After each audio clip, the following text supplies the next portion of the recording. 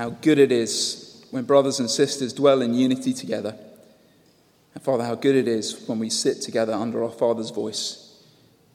Father, we want to hear you speak now. We ask that you would encourage us where we need encouraging, but that you'd also challenge us where we need challenging.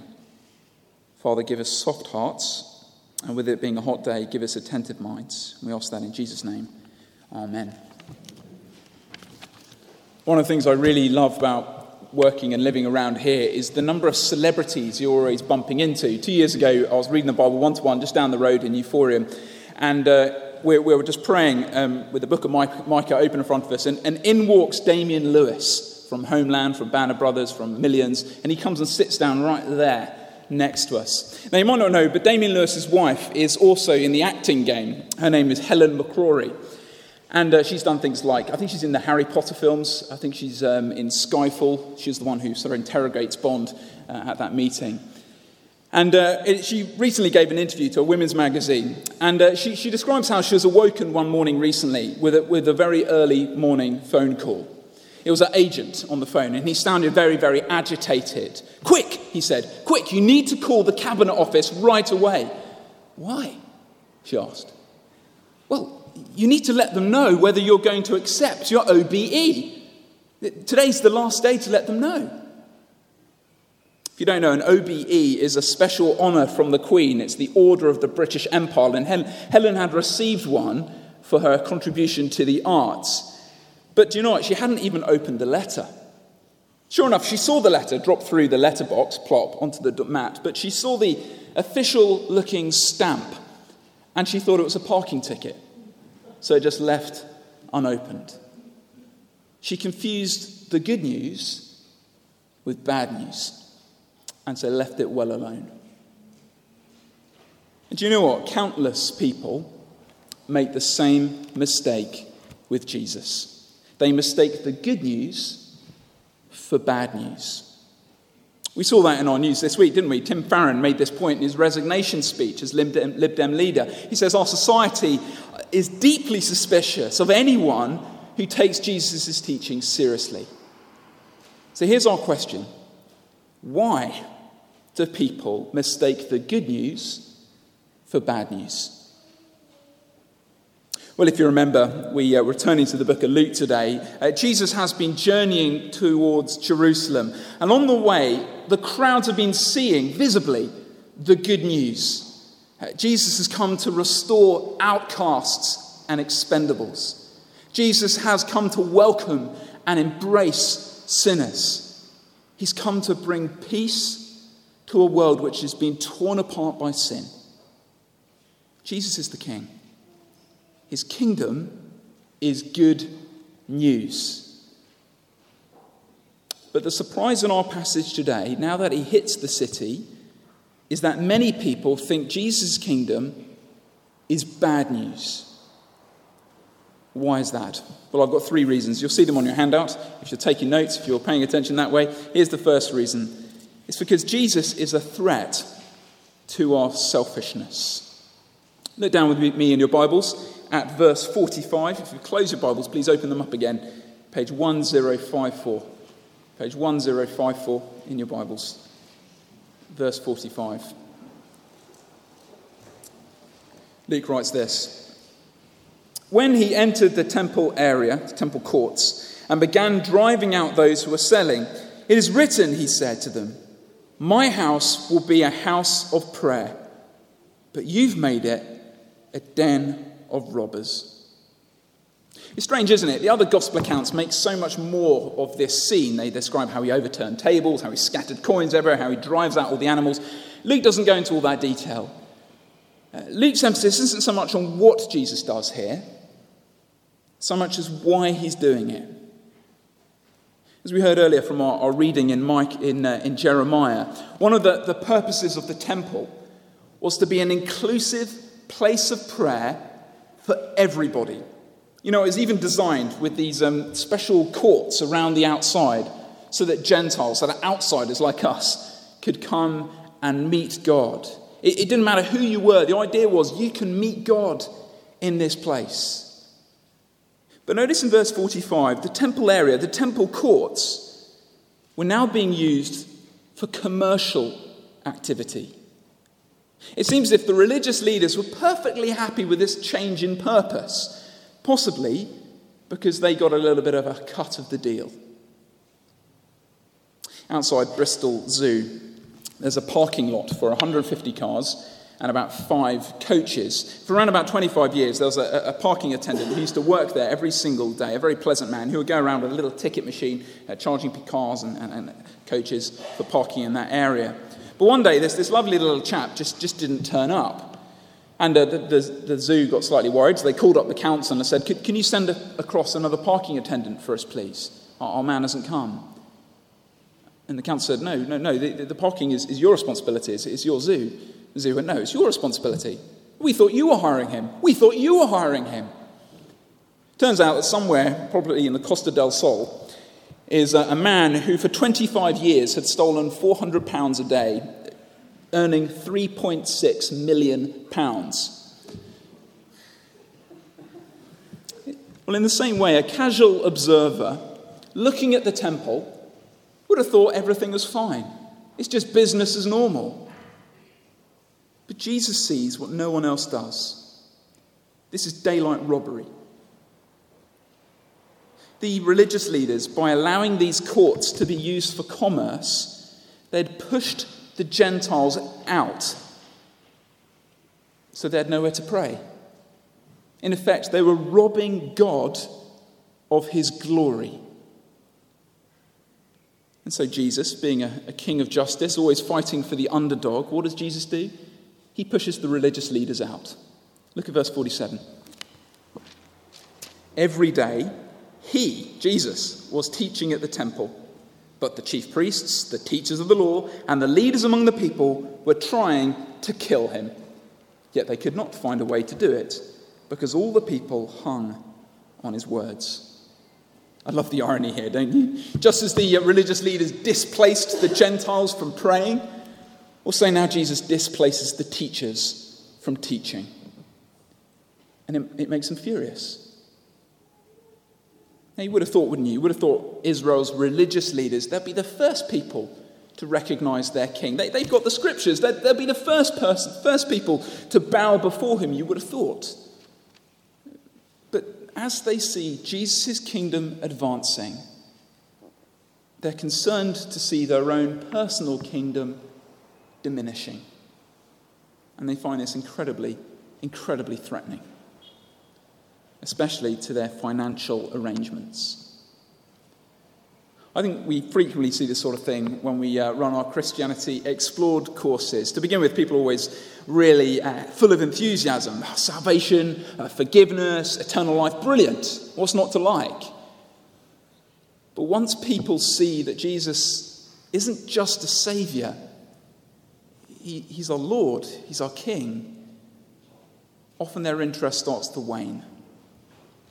Perhaps they'd prefer a variant of Christianity which is, is less centred around Jesus and more around them.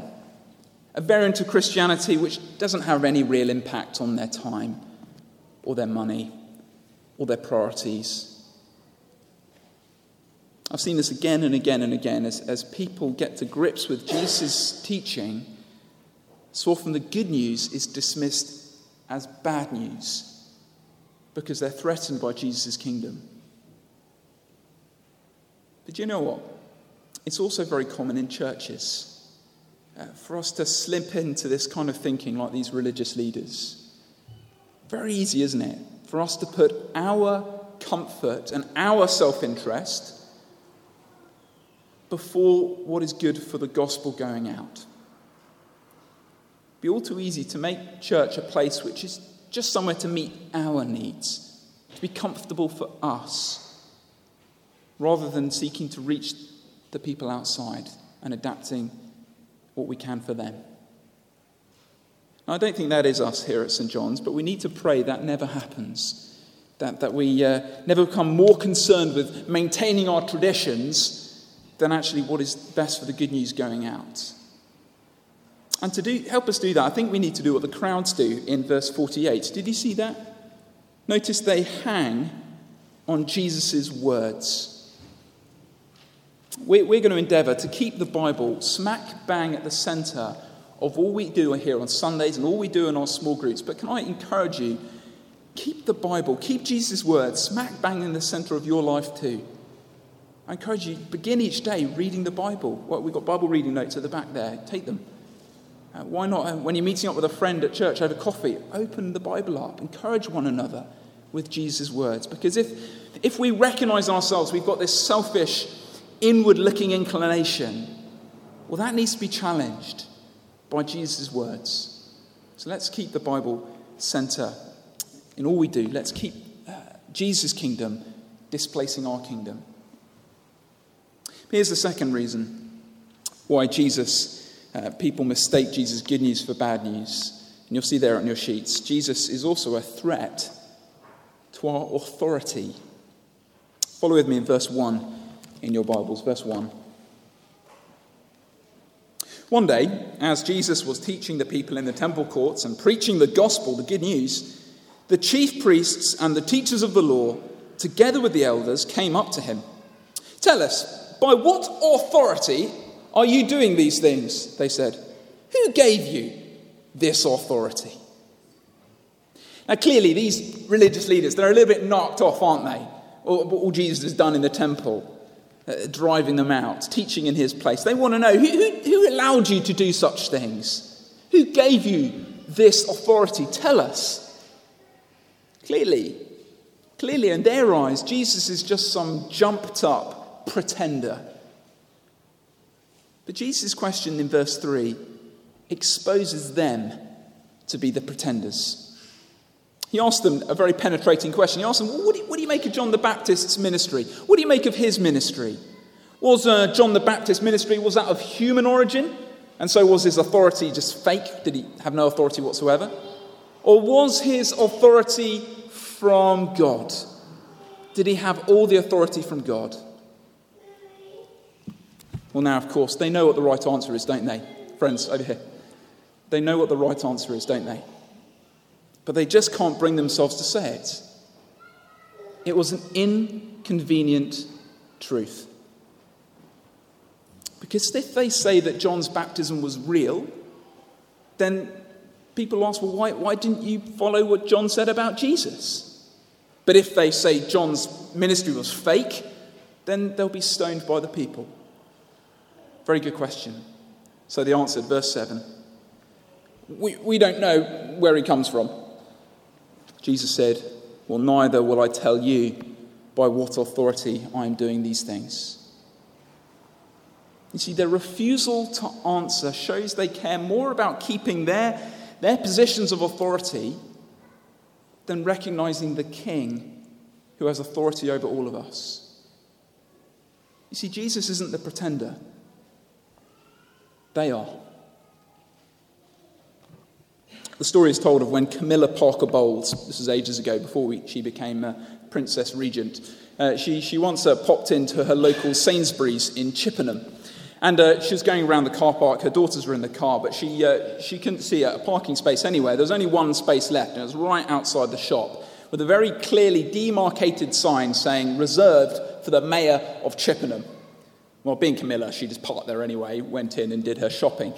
But on the way out, she was stopped by a man who said, well, what are you doing parking in this space? She said, I'm terribly sorry. You see, I'm the mayor's wife. And the man said, oh, how lovely to meet you. I'm the mayor.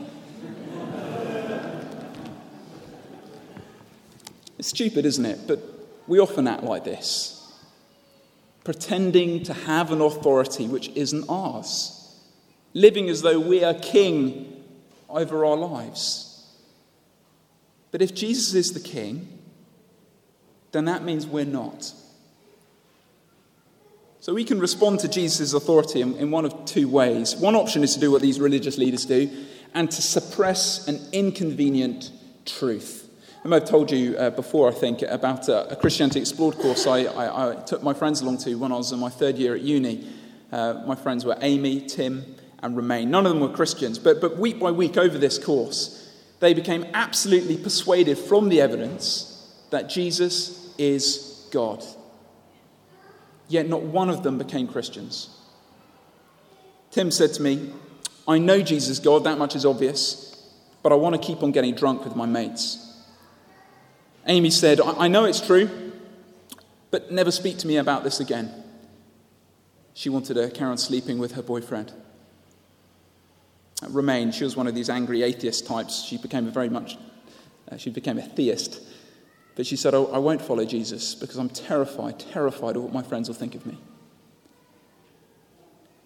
See, like these religious leaders, so often people know that Jesus is the King, but they're too proud to admit it. They don't want to lose face. And so what do? They shrug their shoulders and they walk away from their King. You know, we could do that. We could carry on resisting his authority over us, perceiving his authority as a threat to our time, to our ambitions, to our sex lives, whatever. We could do that. But doesn't it make more sense to simply embrace the truth? Because in all honesty, ask yourself this, we do a terrible job of ruling ourselves, don't we? A terrible job. You see, when I try and rule myself, when I try and put my happiness first, ironically, it always makes me more miserable. When I try and look after my own fulfillment, when I try and pursue my own ambitions, I always feel more empty at the end of it. I've discovered that life is far more sweet, far more joyful, far more fulfilling when I take off my little crown and I hand it back to my King. Yes, Jesus is a threat to your selfishness. Yes, Jesus is a threat to your authority. But friends, that is not bad news. That is good news. That is good news indeed. But here's a final reason why people mistake the good news for bad news. You'll see it there. Jesus is a threat to our control. Look at verse 9. Verse 9. Jesus went on to tell the people this parable. A man planted a vineyard, rented it to some farmers, and went away for a long time. At harvest time, he sent a servant to the tenants so they would give him some of the fruit of the vineyard. Now, Jesus' listeners, they would have been really familiar with the beginning of this story. In Isaiah chapter 5, God's people Israel, they're compared to a beautiful vineyard. If you like, God formed them, God planted them, God did everything for them. But in Jesus' version of the story, the owner of the vineyard, he rents it out to some farmers, some tenants. Now, I don't need to tell you this, it's quite obvious, isn't it? But when you rent out a property, it still belongs to the owner, doesn't it? And as tenants, the job is to simply look after the place and to pay your rent. It's quite a simple transaction, really, isn't it? Well, in the same way, Israel's leaders, they were tasked with looking after God's people and tasked with giving God the glory. But look what happens. 10b, verse 10, halfway through. But the tenants beat the servant and sent him away empty-handed. The owner sent still another servant, but that one they beat and treated shamefully and sent him away empty-handed. He sent still a third, and they wounded him and threw him out. Then the owner of the vineyard said, "What shall I do? I will send my son, whom I love. Perhaps they'll respect him." But when the tenants saw him, they talked the matter over. "This is the heir. Let's kill him, and then the inheritance will be ours." So they threw him out of the vineyard and killed him. This is a devastating critique of the very leaders Jesus has been engaging with over the course of this chapter. You see, by denying God's glory in the temple courts, by denying the authority of God's servants, prophets like John the Baptist, by plotting to kill God's son, we see that their real motive is to take control of the vineyard of God's people. Now, this album here is it's definitely in my top 5. This is Muse Origin of Symmetry. It's released all the way back in 2001. 16 years ago, if you can believe it. I can't. And as the title of the album suggests, Origin of Symmetry, it's the album, if you like, is a grand search for the origin of beauty, the origin of order in our universe. And the singers there, they're atheists, and they can't quite bring themselves to believe there's a creator behind everything. And so this sort of theme, it culminates with the final track of the album. And it's a highly religious song in many respects. There's this blasting organ, church organ, going throughout the whole thing, heavy drums. But they call out God for what he is. They say, you're just a figment of our imagination. They shout out to him, take off your disguise, because underneath I know it's me. Underneath I know you're me. What's interesting is that they title that track Megalomania. Because they recognize that if there isn't a creator, if there isn't a God, then I'm God. Megalomania. See, this is the heart of sin. It's not just the bad things we do. It's the deep-seated attitude which says to the Creator who lovingly formed us and gave us everything we have, I want control. I want to live my life my way, without you.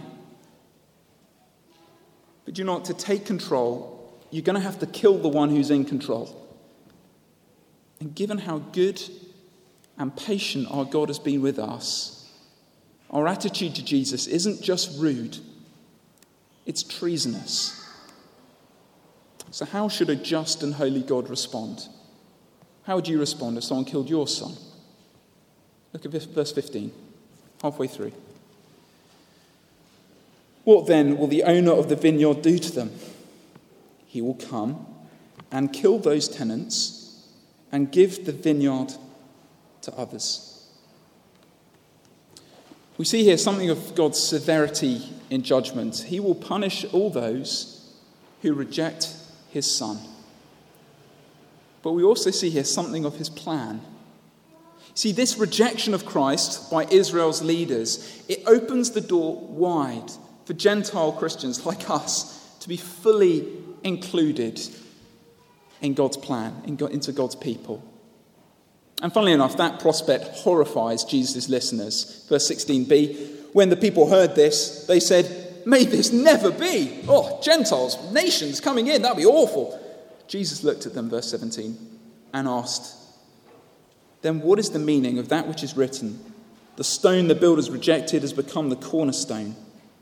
Everyone who falls on that stone will be broken to pieces, but he on whom it falls will be crushed. The teachers of the law and the chief priests looked for a way to arrest him immediately because they knew he had spoken this parable against them, but they were afraid of the people.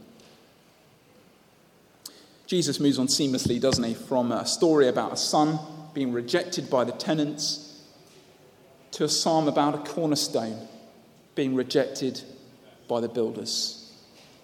A cornerstone, if you don't know, is the very most important part of the building. It forms the foundation of the building structure. And if you like, Jesus is the foundation of God's kingdom, a kingdom that would span the world. But these foolish builders, these religious leaders, they think they can do without this stone because they're more concerned with building and controlling their own little kingdom. And yet Israel's leaders, they foolishly spurned the one stone they need the most. Just as those treasonous tenants were killed by the owner, so these builders would be broken and crushed by the very stone they'd rejected. You see, this is the question for us, friends. What's the foundation of our life? What is it that undergirds and underpins what you're living for? Is it your ambition to build your own kingdom, to make a name for yourself? Or is it Jesus' kingdom? Apparently, back when the Old West was being settled, pioneers flocked up from all over America to states like California and Oregon. And on one particular spot of the eastern slopes of the Rockies, there was this large dirt-covered rock protruding right out of the middle of the road. Wagon wheels were often broken on it as they rode over it, and people would trip over it on their journey to these places. So finally, someone had the sense to dig up this stone and throw it into the stream nearby. The stream was slightly too wide to get across, so for decades, this little stone, this big rock, was used as a stepping stone to get across the stream. And it was decades it was used like that, until another few decades later, some chap wanted to build a little house next to the stream, so he pulled this rock out and used it as a doorstep to stand on. Another few generations later, and that settler's grandson had enough money to go to university. He was going to study geology over in the east. And one day he went to visit his grandpa living in this little settlement next to this stream. And he looked at this rock and he started examining it. And he discovered that this rock covered in dirt was in fact the largest gold nugget ever to have been discovered in that particular region of the Rockies. It had been there for generations. And yet no one saw how precious it was. I wonder, do you see Jesus for who he is? To some, he's just a stumbling stone to our own personal kingdom. We have to get rid of him. To others, he's just a stepping stone. He's a rescuer, but he's not our Lord. Still others, he's nothing. Just a big rock, perhaps, in our cultural history. What is Jesus to you? You see, if we see him rightly, he is the most precious king. A king who welcomes all into his presence, Gentiles included. Whoever you are here today, you're included. He wants you in his place. And do you know what? Our world will often mock and malign this cornerstone. Our world will often spit at our king, and we will feel foolish for standing with him. But one day, this stone will be exalted. He will be seen by all to be the cornerstone of all time and space. And on that day, you will praise this king. So who are you building on? Who are you building your foundation on? Jesus or something else? Let's pray.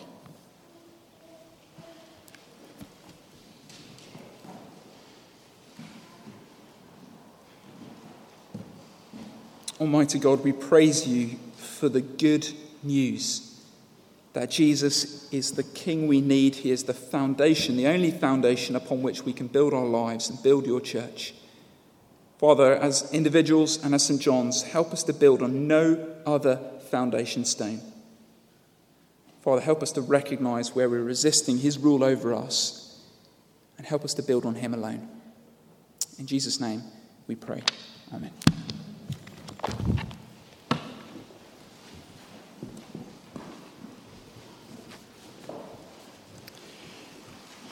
Well, we're going to conclude the formal part of our service